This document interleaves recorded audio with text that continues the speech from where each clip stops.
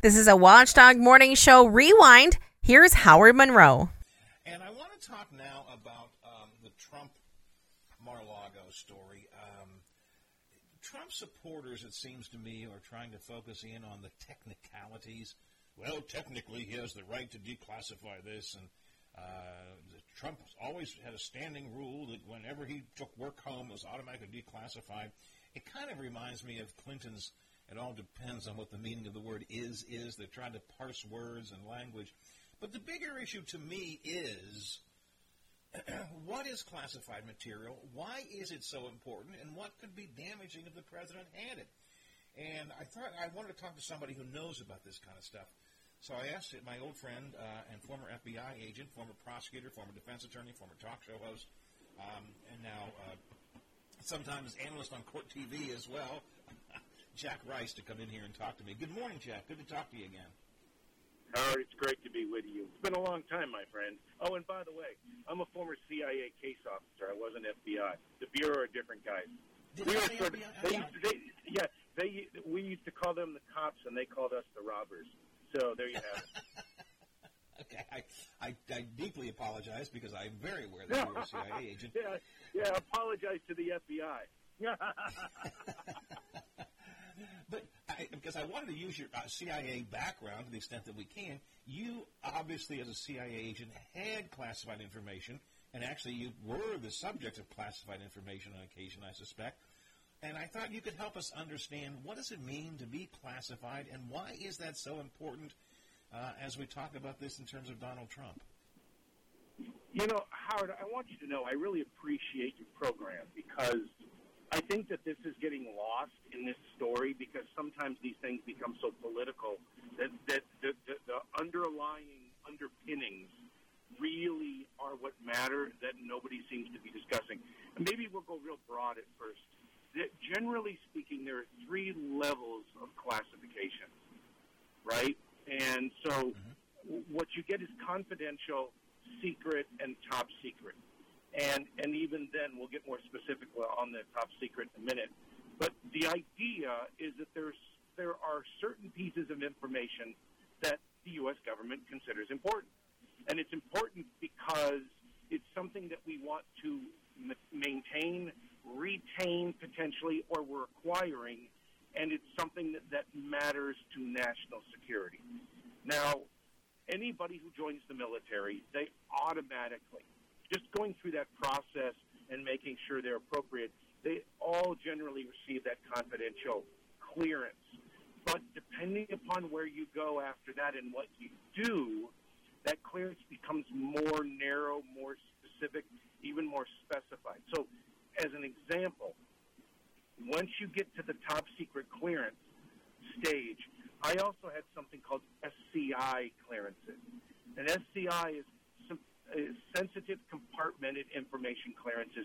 And those, while they're technically, if you will, sort of above top secret, they really fall within that general paradigm. And what that means is that once you get to that level, what you find is that they are compartmentalizing information to make sure that it gets to the people who actually need it and nobody more.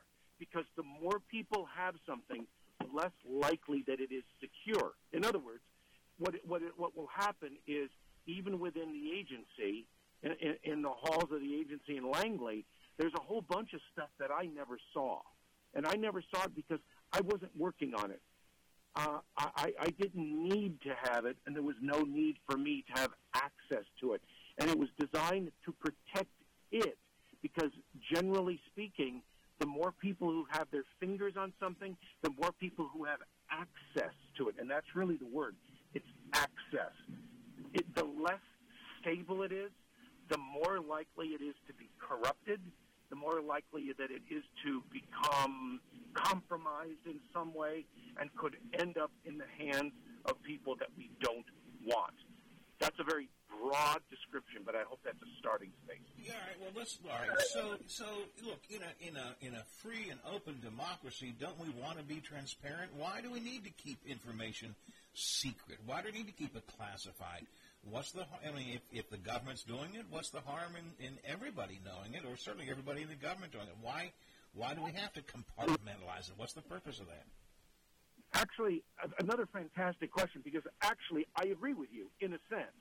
I mean, I'm a huge proponent of transparency. There are some who think they should classify anything and everything. And by the way, the U.S. government is notorious sometimes for over-classifying, because the idea is better safe than sorry. But the problem is sometimes if you over-classify stuff, what you end up doing is you create this perception of something that isn't actually true. And I think the more transparency, the better. In other words, we should always be trying to make sure that the most number of people possible have access. And I'm saying this as a former prosecutor, as a criminal defense attorney, but even as a former CIA officer. And the reason for that is because in a democracy, the more we all know, the better. The idea is we all should have a voice. We should all be educated. We should all be intelligent. And we should all be able to play a role in what this republic stands for. And you can only do that if you have access. That being said, of course, there are still limitations. And the reason there are limitations is that there are some things at some levels, and I'll be almost extreme in terms of what I mean by it, some things that are really important that they're protected. Specifically here, and this is really where we're really going to get down to what it means. When you talk about high levels of intelligence and high levels of classified information, one of the things that happens is this. It is based upon where we get it. And what I mean by that is that there's something called sources and methods. And what sources and methods means in this world is where we got that information and why we're trying to protect it and how we got it. The problem is if you have a very high-level piece of intelligence, if you're good at this, what you can do is you could take a piece of intelligence, a document that's classified at the SCI level, and you have the potential to essentially reverse engineer it and figure out where that information actually came from. And that is really one of the biggest problems that we have when it comes to access to classified information by people who we don't want to have access to it. There also is a question of protecting individuals. I'm making a guess about this, Jack, but probably at times you were doing some pretty secret work or work where it would not have been a good idea for your job as a CIA agent to be public to our enemies. And if it was, you could have been put in danger. Or am I just watching too much TV? No, you're absolutely right. There were times when I was involved in operations that mattered to everybody who touched them. So what you will find is that even if my name were in one of those documents, I actually had a different name that I always used. And that was a name that was that came to me. We'll just call it that. But more importantly, what it's really about is identities. So it's not just going to be the names of particular officers. It could easily involve, and the term we would use inside the agency world was assets. And that would be the word that we would use rather than the term spy. Some people thought that we would call ourselves spies. Not really. The people we called spies, if you will, and they were assets from our perspective. Assets are the people working in those places that were getting access to the things that we needed. Well, the problem that you have is if you have somebody you've been working on, we could have spent millions, hundreds of millions of dollars in order to get a piece of information from a particular person in a particular place. If that person is blown, or we get blown because we're working in a third country, the problem is not only do they wrap all of us up, not only do they waste those millions, hundreds of millions of dollars, they could turn around and pick up me, my family, the asset, their entire extended family, and we're all sitting strapped to a table someplace in a basement with somebody coming at us with pliers and saws. And so that is an absolute reality, and it's one of the things that we constantly think about. But let me go even bigger for a second. If you think about what we have done with, say, satellite technology, we spend literally billions of dollars, billions and billions, in order to get access to certain things. And we do enormous amounts of effort to get to certain places technologically. And the Chinese and the Russians and, frankly, the Brits, the French, the Germans, the Israelis, and others would spend enormous amounts of money to take those technological leaps. And if they could get access to that information, they would do it because they could then create it and then turn around and sell it back to us or sell it to others or to those who would want to find ways to essentially stop our ability to do what we're doing. And that in itself could be catastrophic when you realize the necessity that we have for some of those advances that we use when we have people in the field, people in war zones, people trying to accomplish things that are for the benefit of the United States. Now, Jack, you left the CIA at some point and went into the private world. But you couldn't just walk away from the CIA, as I understand it. We've talked about this before.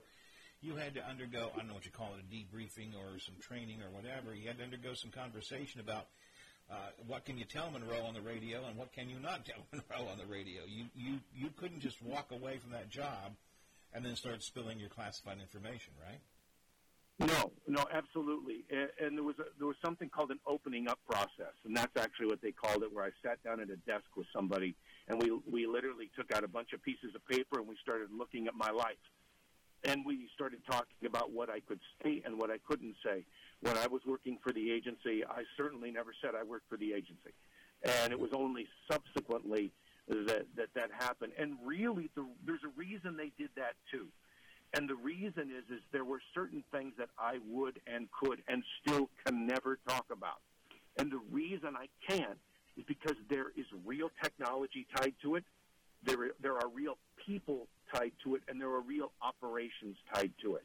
And so if I were to disclose that information and somebody who was smart enough to understand the value of that information, they could turn around, and the only term I had used previously, Howard, was reverse engineer. They could find their way back potentially to somebody that actually mattered. And that's one of the reasons when we declassify stuff, it frequently takes so long. And I think it needs to be better. It needs to be streamlined. It needs to be less classification. But one of the reasons it takes so long is you have to be able to take a document and say, who touches this? Who's touched this in the past? How did it get here? Where did it come from? Who knows about it? And what does it mean? And it may seem like an overkill, but if you think about that and you realize simply saying, I have deemed you unclassified, the problem is all of those concerns go out the window. Oh, and by the way, every time any officer is in the field trying to recruit somebody new, and you turn around and say, why would I give you anything if you guys just literally declassify everything down the road, and in 5 years they're going to be torturing my children? And there are places in the world where they do that. With all of that as our background, Jack, what are your thoughts now about what's happening with Donald Trump, with the search warrant at Mar-a-Lago, with the clearly there was classified information there. We know he gave some back to begin with, so we know it was there, and it looks like they took more classified information out. Setting aside the argument that the president can declassify whatever he wants, again, those are technicalities that may or may not, well, they are true, but what's your analysis of what's happening here with the Mar-a-Lago search warrant and Donald Trump at the moment and the investigation into him? Well, I think my big problem is I have, and I really do want to kind of say this sort of above the political fray of it. I remember when he was talking to the Russian ambassador inside the Oval Office, and he dropped intelligence that was classified at the presidential daily brief level. This is an extraordinarily high, incredibly sensitive piece of information, and he drops it in the lap of essentially an intelligence figure at the highest level in the Russian government. And I can tell you collectively that everybody in the intelligence community was apoplectic, because the problem is he had no notion of what that even meant. The whole idea of declassification comes with that, and I think this is true of every president. Most of these politicians have no notion of what they do. They're great at certain things, but in this particular area, they don't know what they're talking about. And so when he did that, he didn't have a notion of just how bad it could be, because he's never even thought about it. And that really is the problem. When we talk about anybody using this kind of intelligence and just simply walking out the door with it, am I concerned that he has that stuff rolling around in his head? Not particularly. My real concern is somebody else who's smart enough to realize if this guy's going to take bucket loads of intelligence out of the Pentagon, out of the State Department, out of CIA, out of energy, wherever he's getting it, if he takes it out, you know where I'm going to target? I'm targeting Mar-a-Lago.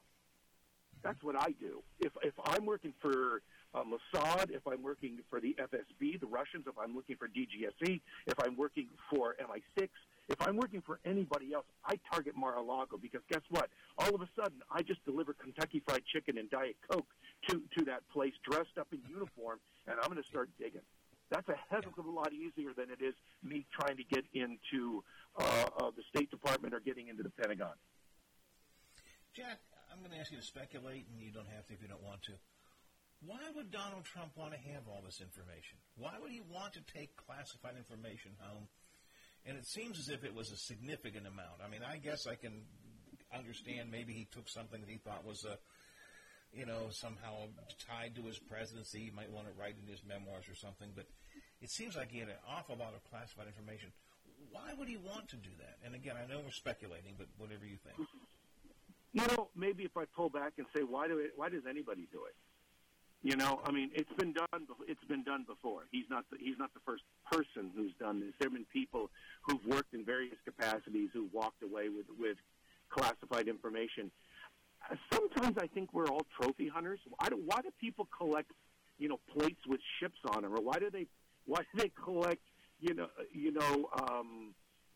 Yadro figurines, and they have 10,000 of them? I don't know. Sometimes I think it's that. Sometimes I think what it is it's memorabilia of a moment that seemed to matter. And so it might be that.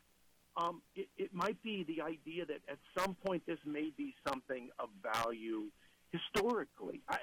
But the problem with this idea is this takes me back to this idea of dropping a piece of intelligence to the Russians in the Oval Office. If you don't think directly about the ramifications of everything that could potentially come from this, if it ended up in the wrong place, that in itself is something that really needs to be of concern. And maybe just to clarify a couple of things, when we talk about declassification, there's a process that one normally goes through. There's one person who can actually avoid that process in almost all areas, and that's the President of the United States.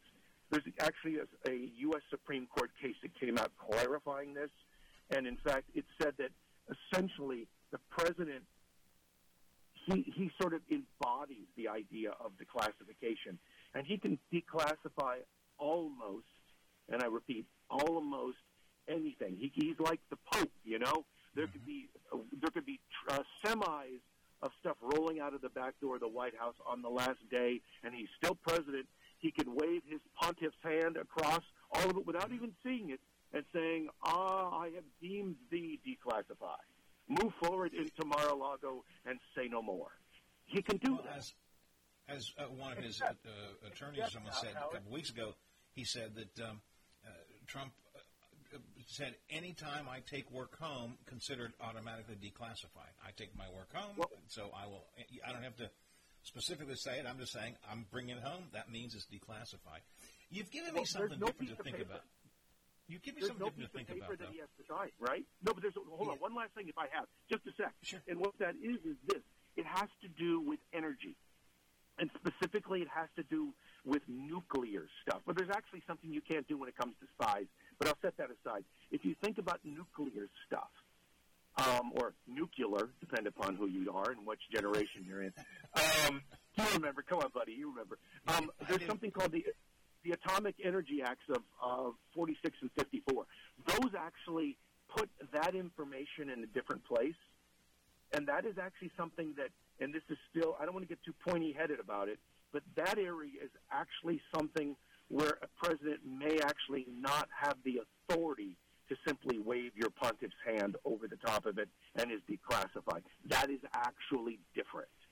And so if that happens to be something we're talking about, that may be a different animal altogether.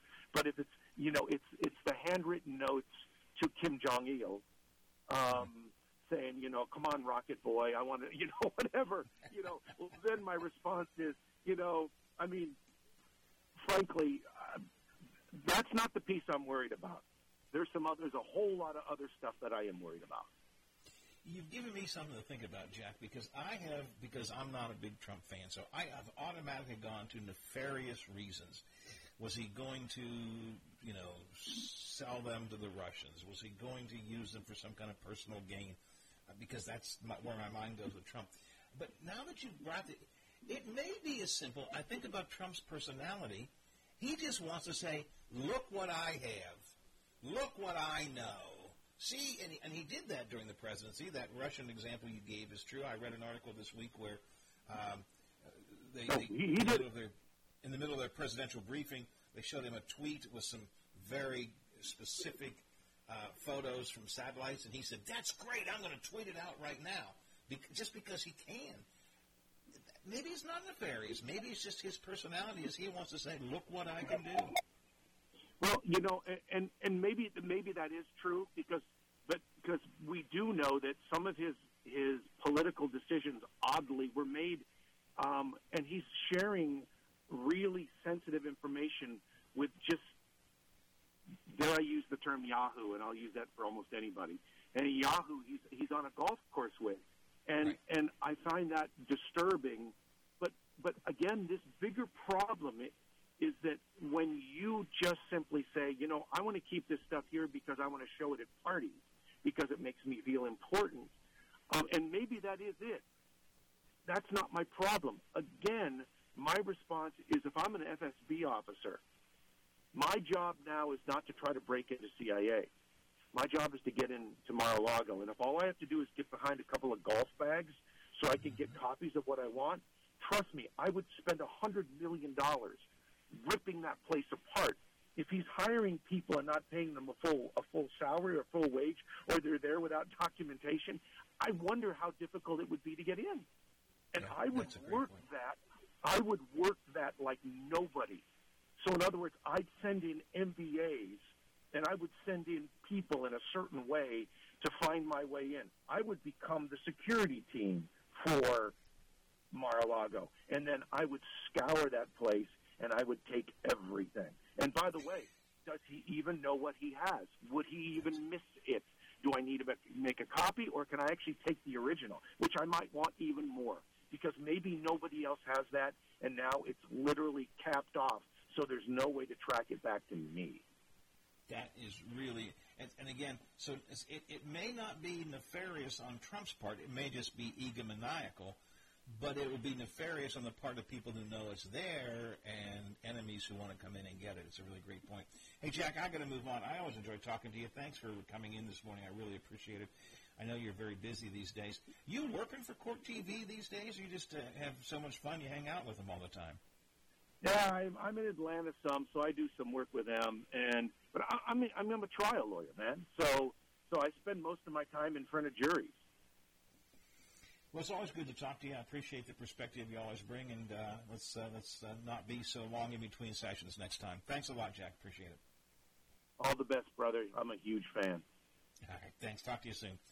Jack Rice, he is a former prosecutor, former defense attorney. He is a defense attorney right now, primarily. Former CIA agent. Yes, he was a guy who went out in the field, and did the CIA work. He wasn't some guy sitting in an office analyzing data. He went out and, was working in the field. Also was a talk show host for a while. He and I were together at the Capitol a couple of times, and he's just a all-around good guy. I love talking to him.